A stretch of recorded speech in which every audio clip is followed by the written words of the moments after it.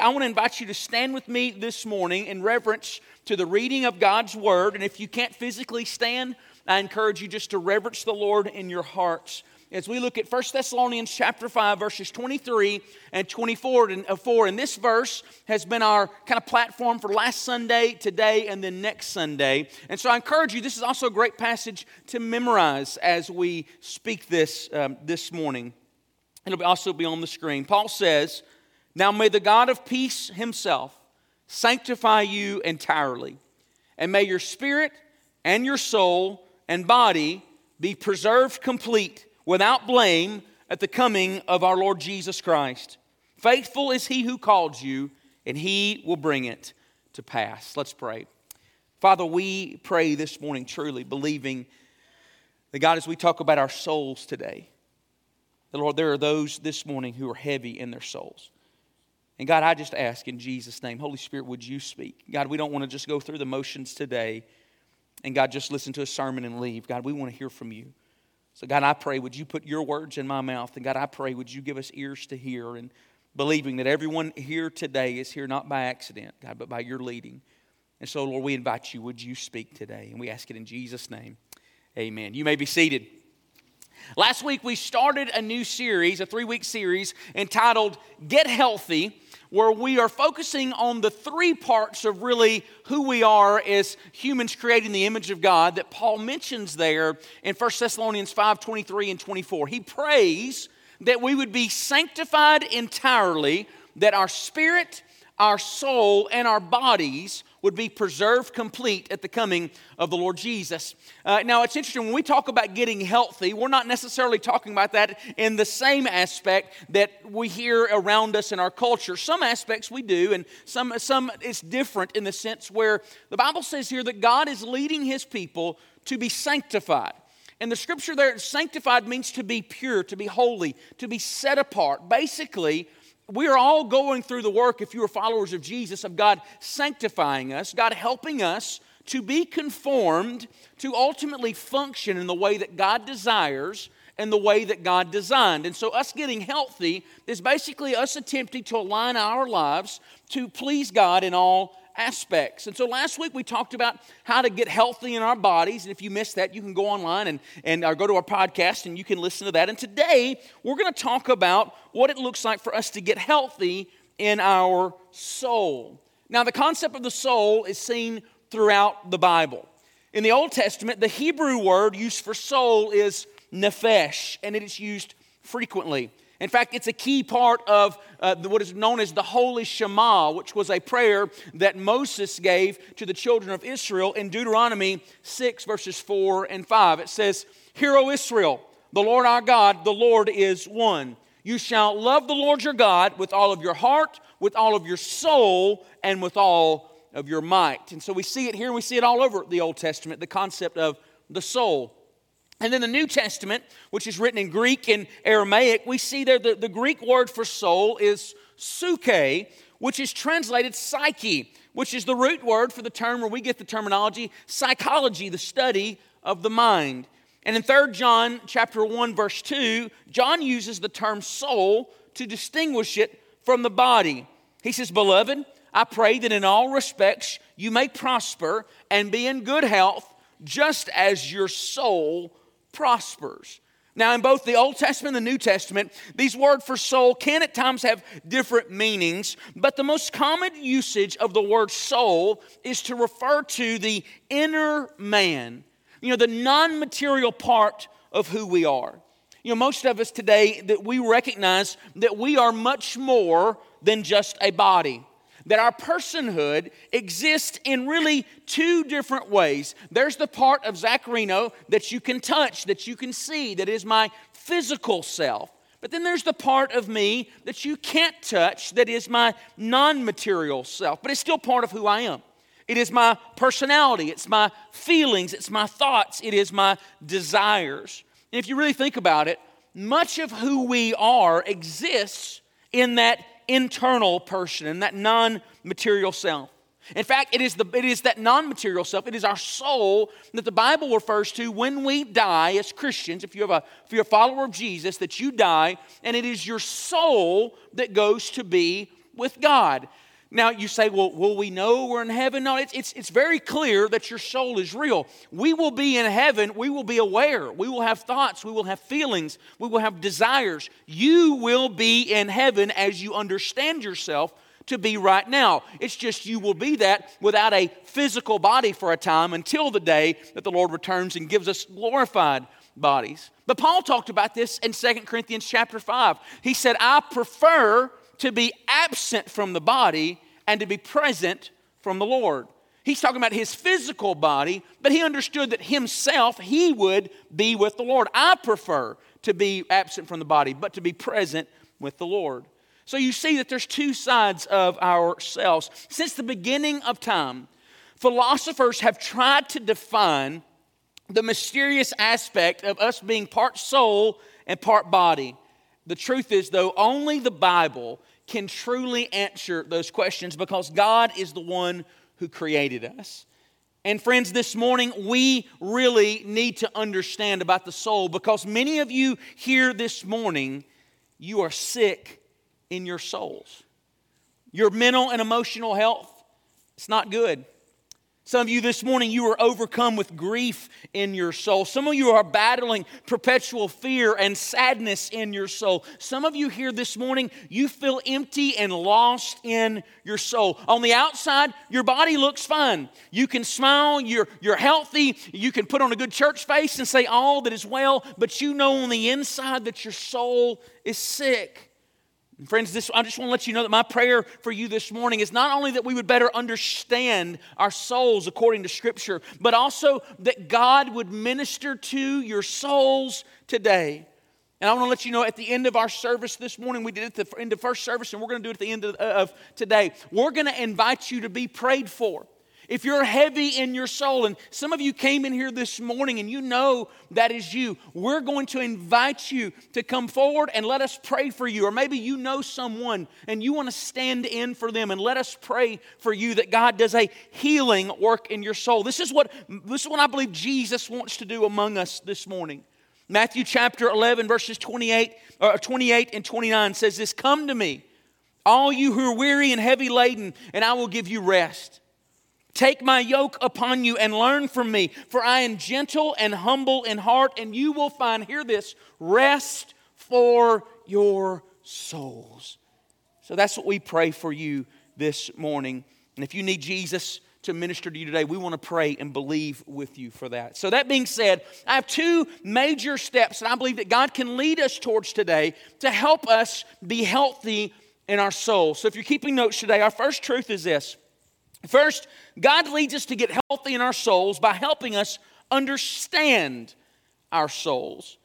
You know, science is continually discovering new facts about our human bodies each year. In fact, one of the greatest evidences to the fact that there is a creator God is the more you get in the intricacies of the human body, the more you just see that this cannot be by chance, that God has intricately woven us in our mother's womb, is what Scripture says. But that being the case, we have been studying the body for a couple thousand years now, and we have all benefited from that in many ways with medicine and these things that minister and meet the needs of our body. But however, the same is not necessarily true about the study of our souls, which is our mind and emotions. This is something that even just in the last few decades is that science has really tried to dive into. The human brain is still one of the greatest mysteries in modern science. However, the Bible makes it clear that God knows how He created our inner man. So in order for us to be able to truly cooperate with God's desire to be healthy in our souls, we need to first come back. Let's just look at the Bible. And what does the Bible say about who we are in the non-material self? Who are we in the inner man? So let me give you 3 facts this morning about our souls. First, you need to know that our souls are a gift from God. They're a gift from God. The Bible makes it clear that God created humanity as uniquely special from the rest of all creation. We were created in His image. And part of being created in the image of God is that God gave us incredibly complex souls. Now, you can break down the different facets of our mind, emotion, wills, all these different things as far as our souls. But at the highest level, your soul is made up of two major parts. So if you don't remember anything I say this morning, which most of the time you probably don't, but if you don't remember anything else I say today, I want you to remember this when you're eating lunch today. If somebody was to say, Pastor Zach, today, what is your soul? You want to be able to answer. Your soul is basically two things. Your soul is your mind and your emotions. Your soul is what you think, is how you think and how you feel. That's really what it's broken down to. It is your inner man breaks into your emotions and your mind, your thinking and your feeling. And if you look at Genesis, before sin even entered the world, we see that God created Adam with those parts of his soul. We see him having the ability to think complex thoughts in his mind. And we also see him with the ability to feel and have wonderful emotions.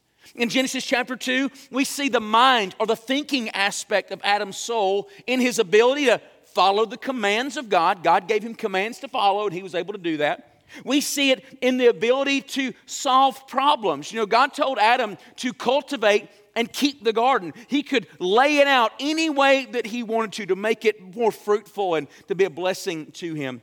He also gave him the ability in his mind to create. And for all you here this morning who are more musically or artistically inclined, that you can think up a song in your mind or a poem, or you can write down music or paint a picture. That's part of your mind, and it's a beautiful thing, and it's part of your soul. Adam had the ability to name all of the animals. So today, all the names of the animals that we have came from Adam. I remember just a few years ago, we went to the zoo in Little Rock, and we were going through all the different exhibits with the kids, and we got to the anteaters.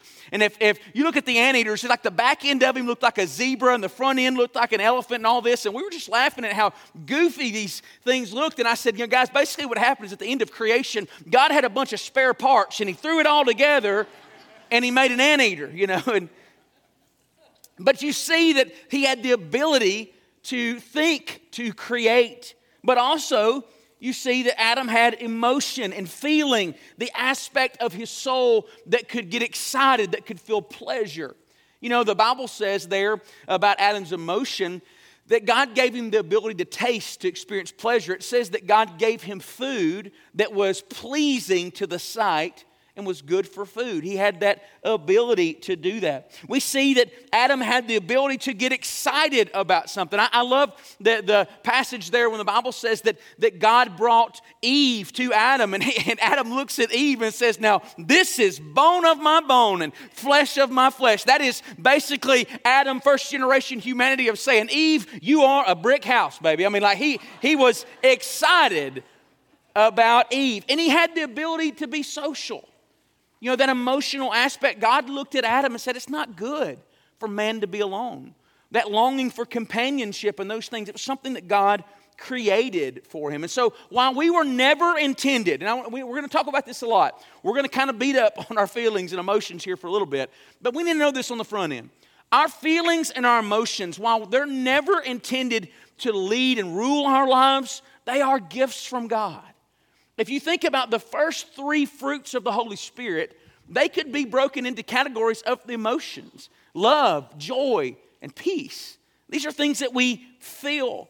Church, most of the parts of our lives that are enjoyable, that are good, they're gifts from God. We experience them in our emotions. The ability to fall in love. The ability to experience the joy of holding your newborn child. The ability to weep tears of gratitude as you contemplate God's goodness. These are all gifts from God. And we need to thank the Lord for these things. So that's our first truth today. Secondly, we need to know that our souls are broken because of sin. So to better understand our soul, we need to see that they're a gift from God. Our soul is a gift from God. But also that our souls are broken because of sin. You know, some of the saddest passages in all of Scripture are found in the moments just after Adam and Eve sinned in the garden. Of all the negative consequences that would come from sin in the garden, some of the first that we see deal with the soul and the emotions of Adam and Eve. Look with me in Genesis 3, 8 through 10. It says, and they, speaking of Adam and Eve, says, they heard the sound of the Lord God walking in the garden in the cool of the day, and the man and his wife hid themselves from the presence of the Lord among the trees of the garden.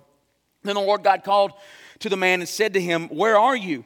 He said, I heard the sound of you in the garden. I was afraid because I was naked, so I hid myself. Here in this text, we see the first moments of the emotions of fear and shame and likely even guilt as Adam and Eve hid from God after their sin. Church, from this point forward, all of humanity would deal with sickness in our minds and our emotions, that they're all tainted with sin as something that we have inherited from our greatest grandparents in Adam and Eve. After sin entered the world, the mind that was designed by God to create what was good and beautiful can now create some of the most gruesome and broken ways to sin and rebel against God. After sin entered the world, the emotions that God had designed for us so that we could feel only what was right and good now has the ability to feel sadness instead of joy, hate instead of love, fear instead of peace. Church, we need to understand that the root cause of all fear, depression, and hopelessness in the world is because we are broken people living in a broken world. And this is a reality for everyone, and this is really important, even Christians. A really important fact for us to know today is that just because you love Jesus and are a follower of Him does not mean that you will not deal with sickness and brokenness in your souls. Now, I fully believe that God helps His children in a special way deal with the brokenness in our souls. I believe that Matthew 11 is absolutely true, that Jesus can give us rest for our souls, but that doesn't mean that we will not deal with moments of brokenness in our souls. You need to know this morning, that godly people can struggle mentally and emotionally. How many of us remember the old hymn, At the Cross? At the cross where I first saw the light, and the burden of my heart rolled away. It was there by faith. I received my sight, and now I am happy all the day. I love everything about that chorus except that last line. Now I am happy all the day. Don't get me wrong. Once you come to know Jesus, He can absolutely satisfy the greatest longings of your heart, and God can give you a hope that never leaves. However, that does not mean that you as a Christian will be happy all the days. There will be moments where we deal with brokenness and sadness, and that is just the reality of living in a sin-sick world. Some of the greatest men and women in the Bible struggled greatly at times with severe depression and fear and sorrow. In 1 Kings chapter 19, Elijah, this great man of God. Now Elijah has just done something miraculous.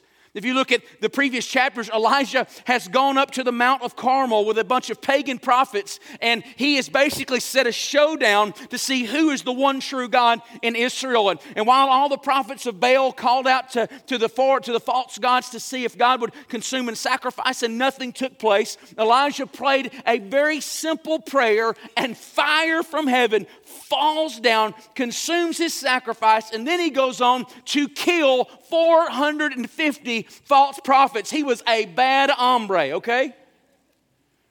The Bible says that wicked Queen Jezebel hears about this and threatens the life of Elijah, says, may God do to me if I don't make you as one of those prophets of Baal today. What did this great man of God do? The Bible says that he became afraid. He ran for his life. He got so depressed, he laid down underneath a tree and begged God to die. He dealt with severe depression and discouragement. The Apostle Paul, who was one of the greatest missionaries that the Christian church has ever seen, had moments where he dealt with great emotional turmoil. In 2 Corinthians chapter 1, verse 8, I want you to listen to this.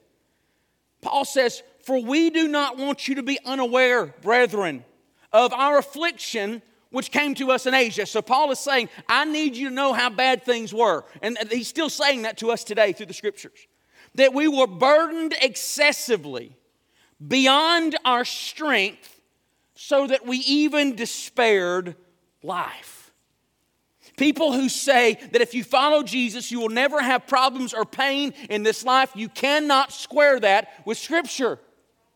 Here's one of the greatest missionaries the world has ever known saying how burdened he was. Which, by the way, when he says that we were burdened, that word basically just means depressed. He says that I was excessively depressed, the word beyond our strength. That word beyond in the Greek is hyper. It's the same word we use that if you hyperextend something. If I hurt my joint, if my joints go further than they're supposed to be, then I've hyperextended my joint. What Paul basically says here is I am so burdened, I've gone further than I can take. He's basically saying I have met my breaking point. This is a great man of God, being very real about his struggles. Charles Haddon Spurgeon, the great pastor and preacher in England in the 1800s, once dealt with great trauma in his life, and he fell into a deep depression. He would go on later to say this: I doubt anyone had ever passed as close to madness as I, and yet escaped with my sanity. Church, we've got to get beyond the stigma that if you love Jesus, you're never going to go through hardships and you're never going to deal with struggles in your soul, mentally, emotionally, those things. That's just not true. Church, my wife can tell you today that there was once a time not too many years ago that because of some lasting pains in my mind and soul, because of some trauma that I experienced, and because of an all-out assault of spiritual warfare, that at one point in time I became so low in depression and discouragement that I questioned if I could ever preach again. Know this today. It is possible to have full faith in Jesus and still have great struggles mentally and emotionally. Now, a question that I wrestled with this last week that we've got to be able to answer is, are negative emotions part of God's design for His people? And the reason why I ask that is because the Bible clearly gives us some moments where negative emotions are right for God's people to experience.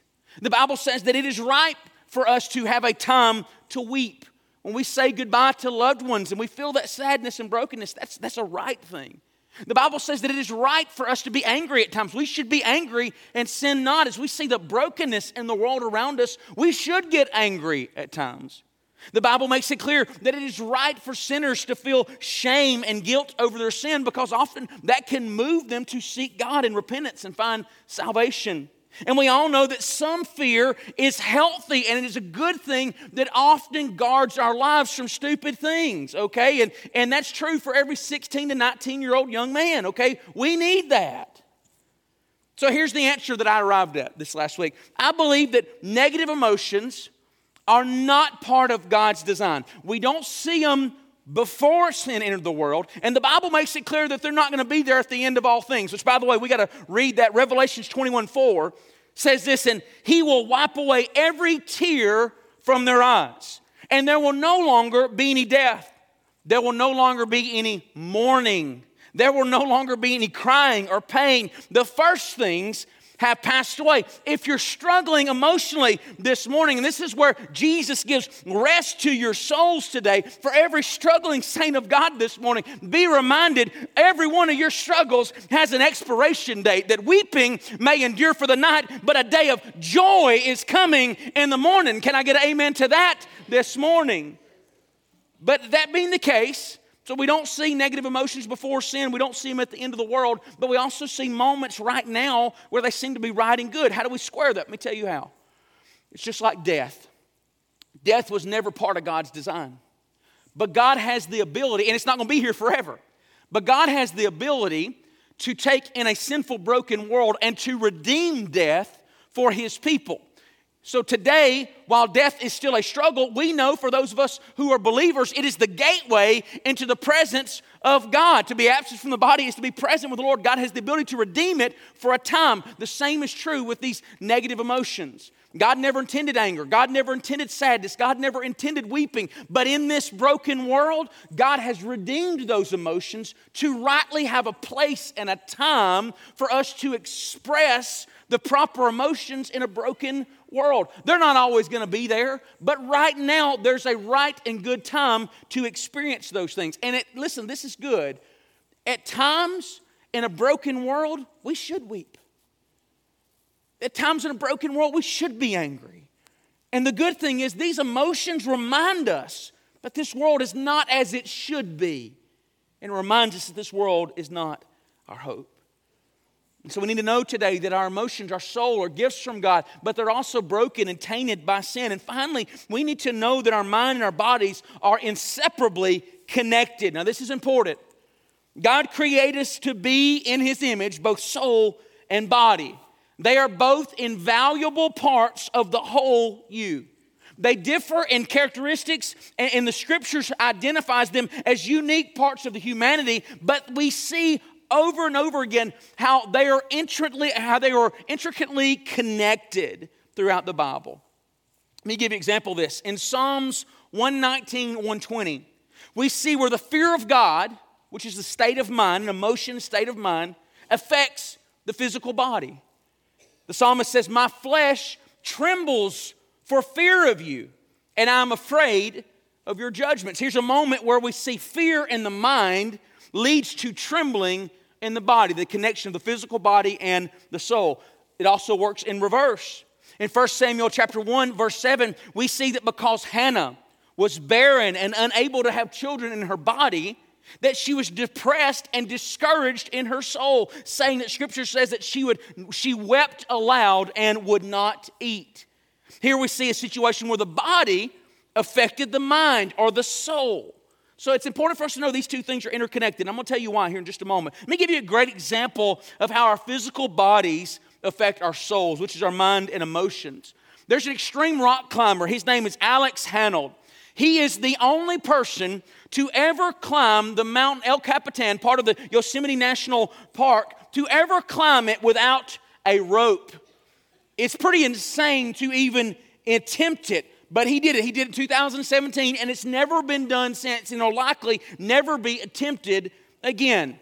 After he climbed the mountain, neurologists did a scan of his brain, and this is what they discovered. They discovered that the portion of his brain that registers fear was not functioning properly. Alex's physical condition affected his emotional state. He had the ability to do things that everybody else would say that you're crazy to do. Now, in this aspect, I guess it kind of worked out positive for him because he lived through it, you know. But the same can be true in reverse. There are some situations where your emotional state can be affected by your physical bodies. And in these situations, church, it is okay to seek medical attention. Christians, we need to remove the stigmatism from people seeking medical attention for mental or emotional disorders. Not every mental or emotional problem is a faith issue, okay? We need to say that again.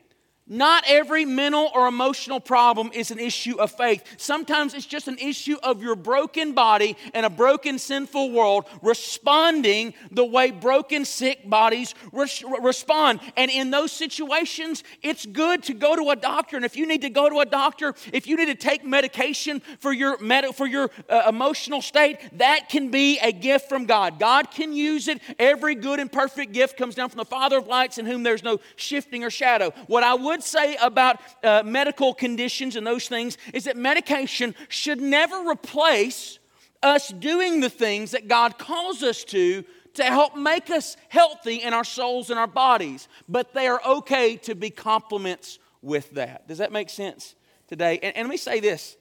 Some of you needed to hear that this morning. Some of you needed to be set free from it. It's not because you don't love God. Some of you struggle with anxiety or depression not because you don't love Jesus. It's not because you don't have faith. You live in a broken body. And we get sick. And trauma changes us. And things affect us. And that's okay. And you know what? One day, God's going to redeem all of that. He's going to give you a new body and a new mind. And you won't have to struggle with those things anymore.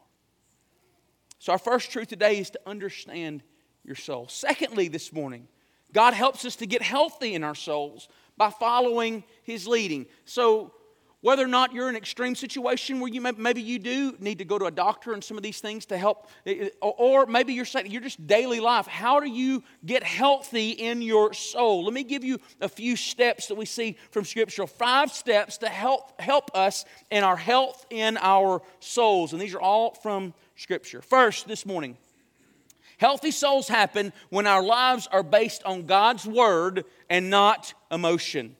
Now again, the Bible makes it really clear that our souls, our mind, and our emotions are gifts from God, but they are never intended to be the things that lead and direct our lives. I heard a wise man once said that feelings are great passengers, but they're terrible drivers, okay? It's okay to feel, and it's okay to have emotions, but those things cannot lead your lives.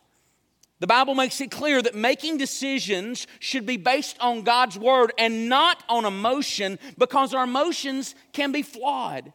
In fact, in 2 Peter 2:2, Peter warns that people who follow their feelings in life will injure themselves in the glory of God. This is what he says. Many will follow their sensuality, which is their senses, their feelings. And because of them, the way of truth will be maligned. You know, following our feelings is actually one of the greatest problems in our society today, leading many people to make decisions that are based on emotions and not on truth. Let me give you an example of that. We all know that children are not wise people. Scripture says in Proverbs 22:15, foolishness is bound up in the heart of a child, okay? If you've raised kids, you can say amen to that. If you look back to yourself as a kid, you say, wow, I was stupid. You know, you see that. Which, by the way, the other part of that verse is that a rod of discipline drives it from them. Can I get an amen to that too? Anyway, we also know that science has made it clear that the human brain is continuing to develop all the way up to the early to mid-20s, especially the part of your brain that deals with reason and risk. This is why we have laws in our nation that are good laws. Laws that basically say a young person, they're not responsible enough to buy alcohol. They're not responsible enough to vote yet. They're not responsible yet to drive a car until a certain age. We all understand these things. But despite all of that, today we have healthcare professionals in our society that say it can be appropriate for teenagers as early as 14 to defy their biological genders, to begin taking hormone therapies just because they feel out of place in their gender. Life-changing decision. At best, this is hypocritical. At worst, it's criminal. Now, I'm not making light. I want you to know this. I'm not making light of people who genuinely struggle with mental disorders that make them feel out of place in their bodies, even though I would never suggest that the answer to that is to attempt to change your biological gender. That'd be like breaking your finger to fix a headache, okay? It doesn't fix the problem. However, this example shows us that when our society makes decisions based on feelings and not truth and fact, then it becomes illogical. Friends, our emotions can sometimes be right, but they are more than often flawed and should not be trusted. Psalms 119, verse 105 says this, speaks about how God's word should lead our life. It says that your word is a light to my feet and a lamp to my path. Let me give you another reason why you should not make decisions based on your emotions, but only on God's word. And it's because of the temptation and the deception of the enemy. And we don't like to talk about this a lot, but there is a real person that's called Satan, and there is a real enemy. And the Bible speaks about real spiritual forces in this world that are seeking to destroy those who are created in the image of God, to steal, kill, and destroy. The Bible says in 1 Peter chapter 5, verse 8, that Peter says this, be sober of spirit, be on alert, for your adversary, the devil, prowls around like a roaring lion, seeking someone to devour. So the Bible makes it clear that the devil is seeking to devour people. Now, I don't have time to go into it all this morning, but the Bible also shows us that the two main weapons that the enemy uses to seek to steal, kill, and destroy is temptation and deception. Now think about this. Both of those are geared towards the major portions of your soul. Temptation is geared towards your feelings, and deception is geared towards your mind. So where does the enemy primarily come to attack us, to attack people? It's right here. It's in the 8 or 9 inches or so right here between your temples. It's in your soul. And the Bible makes it real clear that if we live by our emotions and our feelings and even our thoughts alone without letting God's word lead our lives, then we are basically becoming very easy prey for the devil. The Bible talks about how we can't even trust our minds to let our minds run on idle. And we just let your mind just run free. 2 Corinthians 10:5 says this, that we are to take every thought captive to the obedience of Christ. There are certain meditation practices, Eastern meditation practices, that cause you to clear your mind, to think of nothing. I'll say that's the worst thing you could do as a believer. You're opening the door for the enemy. For us as God's people, we're called to focus on God's Word, to hide God's Word in our hearts, to take every thought captive to the obedience of Christ. Proverbs 19:16 says this, he who keeps the commandment, speaking of God's Word, keeps his soul. Let me give you a good quote that's worth writing down in the back of your Bible somewhere. A good exercise for daily life is this. Just because I think it or feel it doesn't mean I should believe it or do it until I can find it and prove it in God's Word. Let me say that one more time. Just because I think it or feel it doesn't mean I should believe it or do it until I can find it and prove it in God's Word. So the first step to health in your soul is to let God's Word lead your life. Secondly, healthy souls happen when we have godly relationships. Over and over again in Scripture, we see how godly relationships are key to mental and emotional health. We were created to need others. In Galatians 6:2, Paul speaks to our soul's need for others, saying that we are to bear one another's burdens and thereby fulfill the law of Christ. Here the Holy Spirit inspires God's Word through the Apostle Paul and lets us know there are times in your life where you're going to need somebody else to help you bear your burdens. This is God saying there's going to be times in your life where it's too heavy for you to hold, and you need the brothers and sisters in Christ. You need the church. All throughout Scripture, we see godly people are consistently moved to need the help of others. Moses had Joshua and Caleb. David had Jonathan. Paul had Barnabas. And this is why it's so important to be more than just come to worship, but to get involved in a life group, to get connected, to make godly friends. And you know what? Sometimes that may even include Christian counseling. You need people to help you. You need those type of relationships. Let me say this. Before you try to sign up with a Christian counselor, get a Christian buddy. Just get a friend, get in a life group, get around godly people. A great statement that we say a lot around here at Enon is that, I don't know if it's a great statement, it's my statement, I like it, but it says, inside the church, everybody's not going to know everybody, but everybody needs to know some somebodies, okay? Everybody needs some godly people in your life. Godly friends they give you support. They help you hold you up in times of troubles. Godly people speak truth in your lives when you need to hear it, when all you're hearing is the deception of the enemy. Sometimes a good friend just needs to whisper in your heart, that's not true. Godly friends bring empathy. Godly friends bring faith and prayer. Sometimes you need people to pray for you and believe for you when you can't even believe for yourself.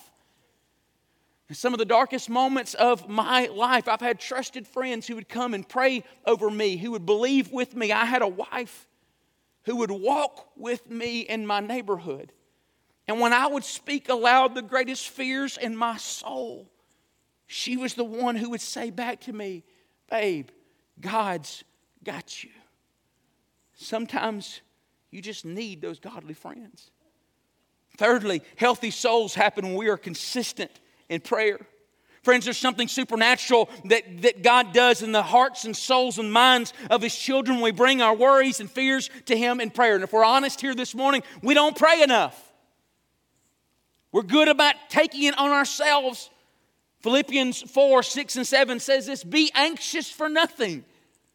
You struggle with anxiety, here's a great verse for you. Be anxious for nothing, but in everything, by prayer and supplication, with thanksgiving, let your requests be made known to God. And the peace of God, which surpasses all comprehension, will guard, here it is, your hearts and your minds in Christ Jesus. He's talking to your feelings and to your minds. He's talking about your soul. And church, when God says bring everything to Him in prayer, He means everything. Now, I would say to you this morning, if you have something that is taking up room in your mind, then you need to give it to God. Praise God for all He's doing here at Enon Baptist Church, all the prayers that He is answering. But that being the case, we got a lot going on, okay? There's a lot of meetings. We've got staff things. We've got buildings. We've got finances, all these things. And there are times when me, even as your pastor, folks, this feels like a weight. Lord, what can I do? Let me tell you, one of the greatest things that I get to do is do it every time during 1 hour a day during my work day, like we do for the rest of our staff, is to come and lay these requests before God. Let me say something to you today. I have to do almost daily a spiritual data dump, okay? This is where I say, God, we got this conversation coming up. We got this meeting coming up. We got this building plans coming up. We got these things coming. God, I'm going to be preaching at this, and God will bring me speaking to this, and I just have to unload it all. Let me tell you what's so good. As I'm doing that, I can feel the weight coming off of me. And then I stand up, having given it all to God, and then I can rejoice. As the old hymn says, oh, what peace we often forfeit. Oh, what needless pain we bear. All because we do not carry everything to God in prayer. Fourthly, we're almost done. Healthy souls happen when we focus on things that are good for your soul. Church, have you ever heard the statement, garbage in, garbage out? It's absolutely true. The Bible repetitively teaches us that the voices and influences around us, that they absolutely do affect us, and they affect the direction of our minds and our emotions, even if we do not realize it. We are constantly being influenced, even sometimes by the things that you're hearing in the background of the life around you. My wife loves to laugh at me about this. So if she walks through the house, and if she ever sings a part of any song, or even hums a part of any song, within about 3 minutes, I am singing that song, and I won't even remember hearing her do it. And she laughs at me. She's like, you can't help it, Kenny. I was like, I don't know. My mind just does that. Just this last week, I was in the shower. She came through the bathroom, and she was humming America the Beautiful. She got up patriotic that day, it's just good. The next thing I know, I don't even know what I'm doing. She is cracking up laughing outside the shower. I was like, what are you laughing at? She said, do you hear yourself? I had gone not just to singing America the Beautiful, but I'd gone to the Ray Charles Sandlot version. And I'm like, God don't shed His grace on me. I'm there. Listen, here's the deal. She had influenced me. I didn't even know it. Now, that's funny, because it's America the Beautiful. It's pretty harmless. But what if it had been something else? Church, our minds and our souls are affected by the news we read. It's affected by the movies we watch.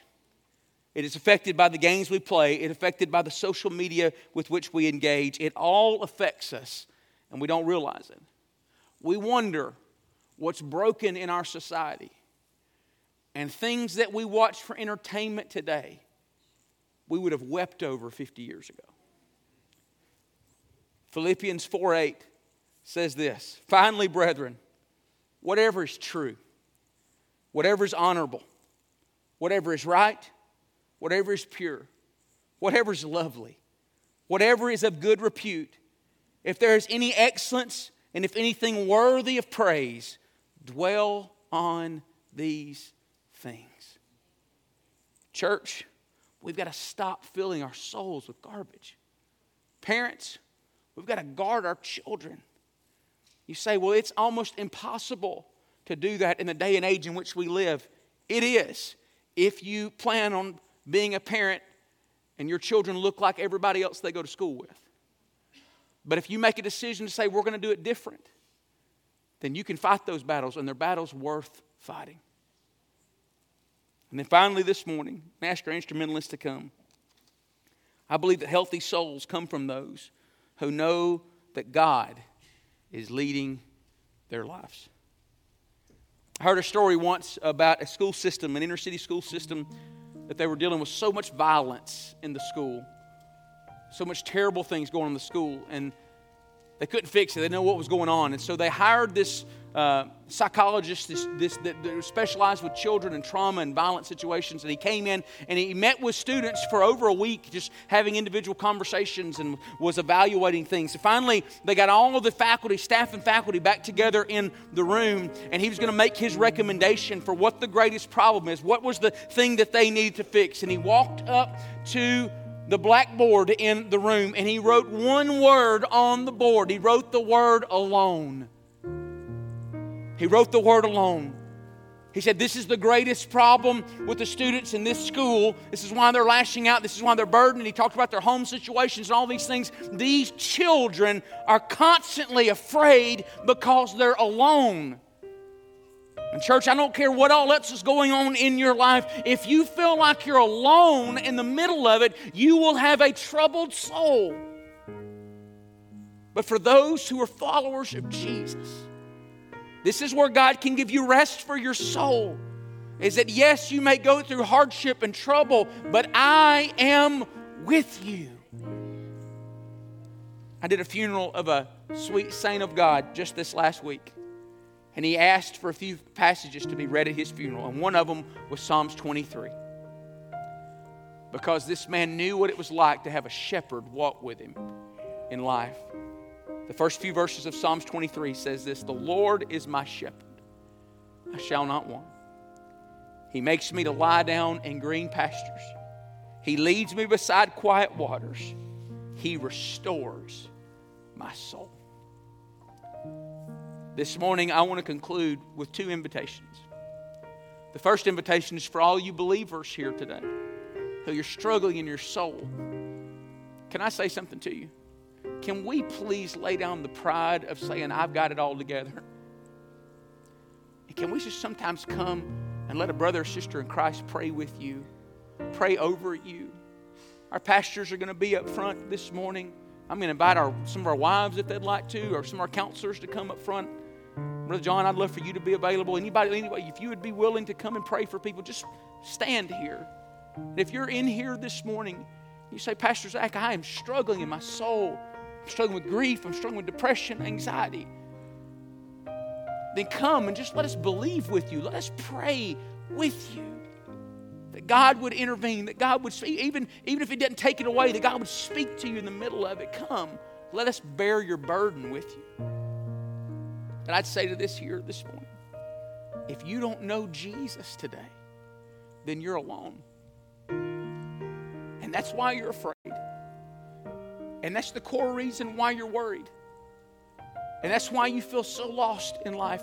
But know this today, is that God loves you. And He doesn't want you to live that way. In fact, He loved you so much, He came and sent His Son, Jesus, to die on a cross for you, to take your sin that keeps you separated from God. And today, if you just say, Jesus, save me. I give my life to you. He can save you today. And you can leave here today no longer alone. So I'm going to ask you to stand. I'm going to ask these who would be willing to pray with people. Would you come and let's just line this altar up here. And I'm going to ask you to be bold enough today. If you need somebody to pray with you for your soul, or if you would want to stand in for somebody to pray with you. And as Brother Ken leads us, would you come? Father, I ask in Jesus' name, God, give us the courage to step out and be ministered to today.